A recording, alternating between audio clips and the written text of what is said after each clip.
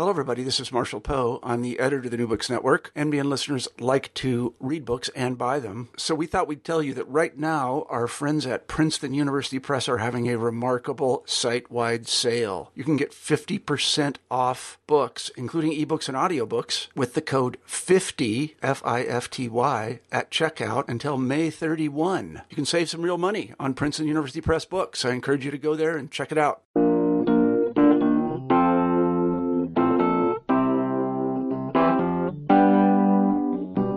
Hi there, I'm Jason Schulman, and this is New Books in Australian and New Zealand Studies. My guest today is Jane McCabe. She's a lecturer in the Department of History and Art History at the University of Otago. She's here to talk about her new book, Race, Tea, and Colonial Resettlement, Imperial Families Interrupted, published by Bloomsbury Academic in May 2017. Jane, welcome to the show. Thank you very much. Well, it's great to have you on the show. So Jane, tell us, we'll start kind of broadly and then maybe zoom in. Who are the Kalimpong kids? So the Kalimpong Kids is a name that I've given to a group of Anglo-Indian adolescents who immigrated to New Zealand between 1908 and 1938. So there were 130 of them altogether. Approximately even numbers of young men and young women. And they were all sent to New Zealand via a Scottish Presbyterian mission scheme that saw them, most of them were taken from tea plantations and sent to New Zealand via a mission school in a place called Kalimpong in northeast India. So there are these tea families in northeastern India, the adolescents, right, teenagers, early 20s, are mixed race, and this Dr. John Graham enters the picture. Who is he? So John Graham was a missionary in Kalimpong for 10 years before he opened this institution. So his role in Kalimpong, one of his tasks was to go out to tea planters on these quite isolated estates around Darjeeling and Assam. So Kalimpong is quite neatly placed in the centre of those two districts.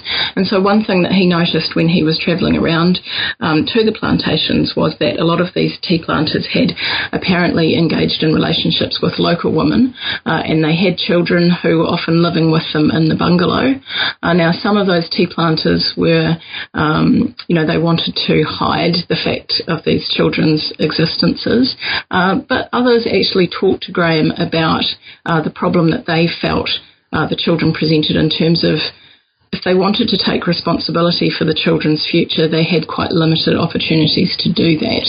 So at this time, those kind of interracial relationships were seriously frowned on. So they couldn't send the children back to Britain or take them back to Britain when they inevitably retired from the tea industry. And they also often weren't accepted on their maternal side either. So over the 10 years between 1890 and 1900 that John Graham was doing his mission work in Kalimpong, he started to formulate this plan for an institution that would provide for the future of these young people. And eventually he comes up with the idea of sending these teens and early 20s young people to New Zealand. So what motivated him? So yes, this colonial vision was central to the school that he started in Kalimpong, even though, as it turned out, most of the children who went through that institution would end up being placed in India. But certainly, so later in life, John Graham made statements like he believed that New Zealand was the best place in the world for the boys and girls of Kalimpong. But at the outset, he was very much open to these children going to any of the settler colonies.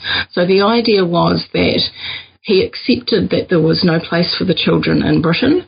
He accepted that there was no place for them in India, but he thought that there would be a place in settler colonies because he saw them as kind of living up to these egalitarian reputations that they were developing, which was particularly the case in New Zealand, which by this stage already had quite a long history of interracial relationships and a kind of acceptance of mixed-race populations. But the other reason was quite pragmatic, I think, and that was just that the settler colonies were really crying out for labourers. So for men, there was a great need for farm workers and for women domestic workers. And so this was really how he built that institution, was around these settler colonial labour shortages. How did the parents of these Anglo-Indian children feel about this plan? So I guess we'd have to talk about the mothers and the fathers very separately here. So I think what distinguishes this scheme from other schemes that sought to improve mixed-race children in other parts of the British Empire was that the fathers actually had, it was them that decided to send the children to Kalimpong. So John Graham ran this as a private institution, so it wasn't officially supported by the church. It had some state funding, but it wasn't a state scheme either. He was reliant on the tea planters to send the children to Kalimpong and to pay fees. So it was almost more like a boarding school than a kind of state institution where children were removed. So the fathers had a lot of power in sending their children to Kalimpong. We know less about what the mothers wanted for their children because they were essentially erased from the written record.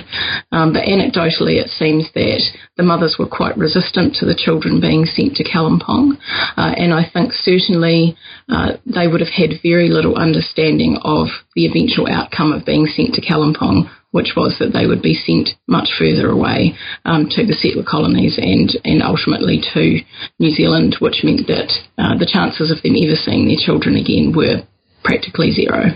Mm-hmm. It's a fascinating story, and probably very little known until you uncovered this research. But there's actually another dimension to it, and that is the story of Lorna Peters. Yes. So tell us who she was.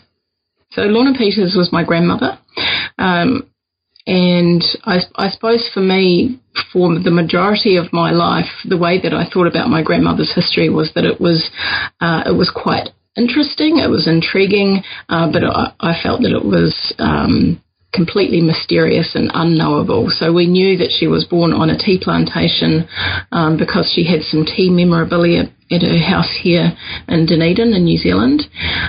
We knew that her mother had been Indian because she had quite dark skin, but other than that we didn't know anything about why or how Lorna and her two siblings came to New Zealand. So it was really a great mystery, and one that I never thought I would be able to solve, simply because we didn't have any written records that I knew of.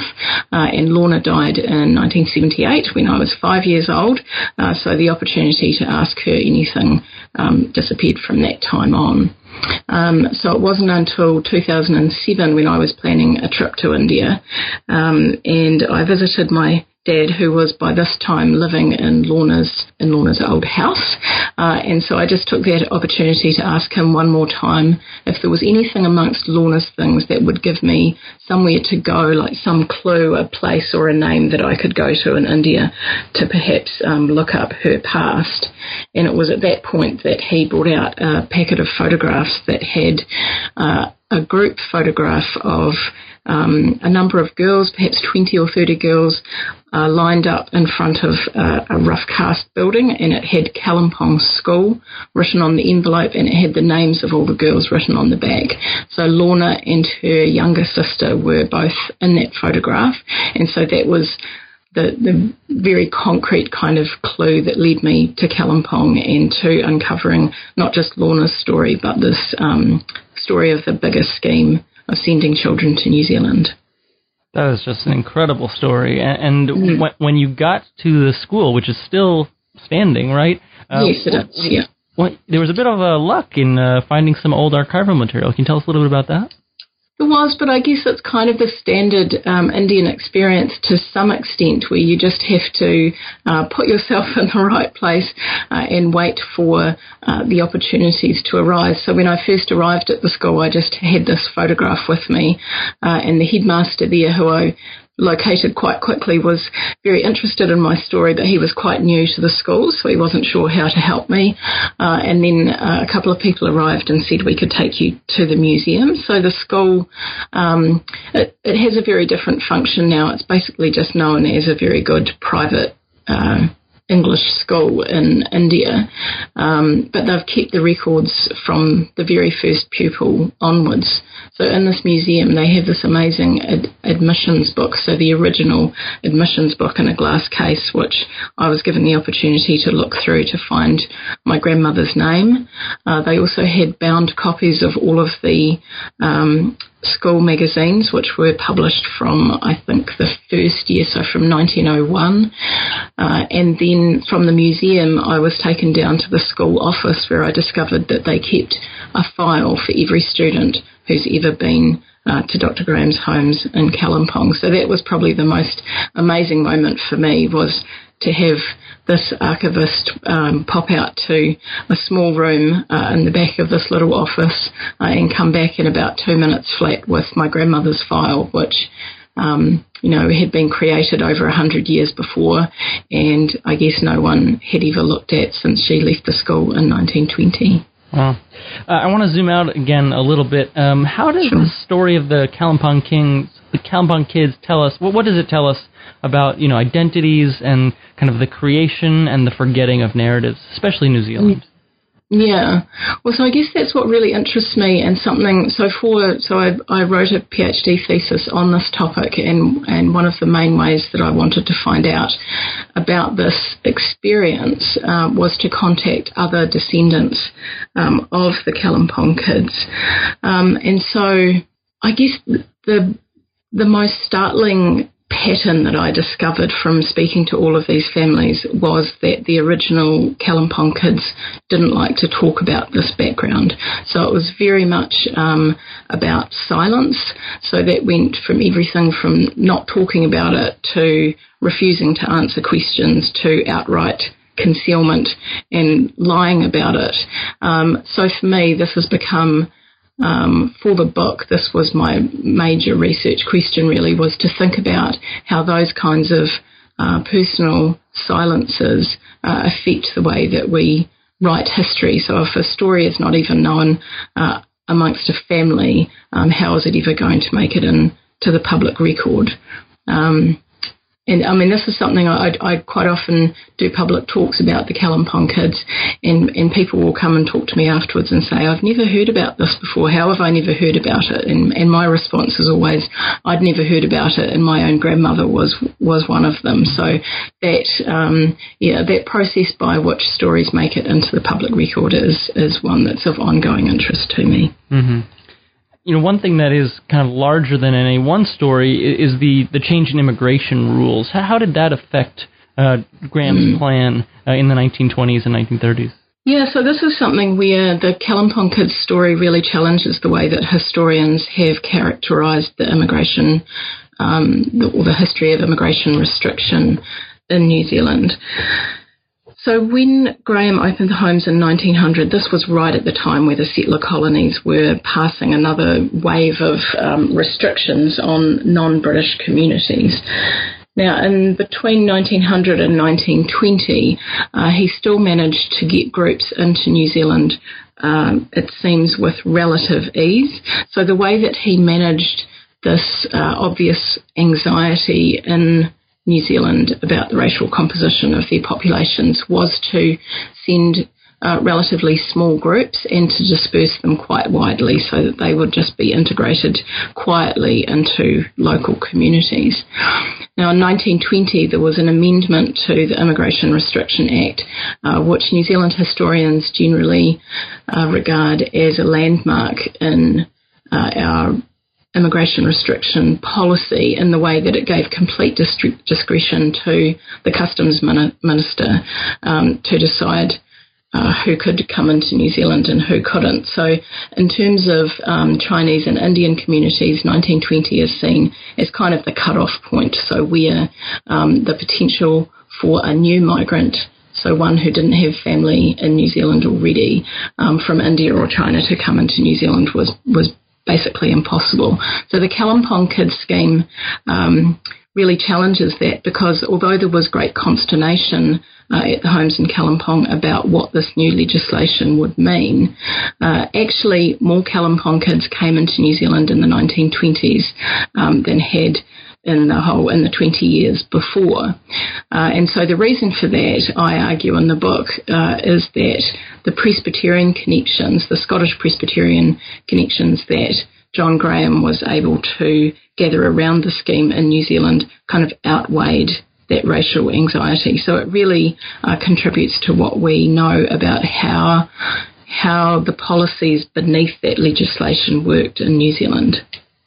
Last question before I let you go, Jane. Sure. At the end of the book, and I was really happy that you told us this, because I was worried that we weren't going to find out. But you do find out your great grandmother's name. What was that like, learning that information? Yeah, that was great, and it's something that I haven't followed up to date, but something that I probably should. That actually happened through another branch of the family. So my great-grandfather, the tea planter, was quite unusual in that he followed his daughter to New Zealand. But because of that, he basically dropped off his own family tree in England. And around the same time in 2007, when I went to Kalimpong, a member of his extended family in England who was doing their family tree kind of discovered us in Dunedin and made contact with us, and it was actually he who located the name of Lorna's mother, which was Japri Gurkhali. So it's wonderful to have her name, but again, I would say it's quite difficult to really be able to follow that up. That's partly due to the fragmented nature of the history of northeast India, really, because what that name tells us is that she was Nepali, but it's quite difficult to trace because of the history of migration to the tea plantations from Nepal over quite a long period of time. But certainly other descendants of the Kalimpong kids would give anything really to have a name for the great-grandmother. Jane, I want to thank you for being on the show today. That's Jane McCabe. Her new book is Race, Tea, and Colonial Resettlement, Imperial Families Interrupted. It's published by Bloomsbury Academic in May 2017. Thanks for listening, and we'll see you next time.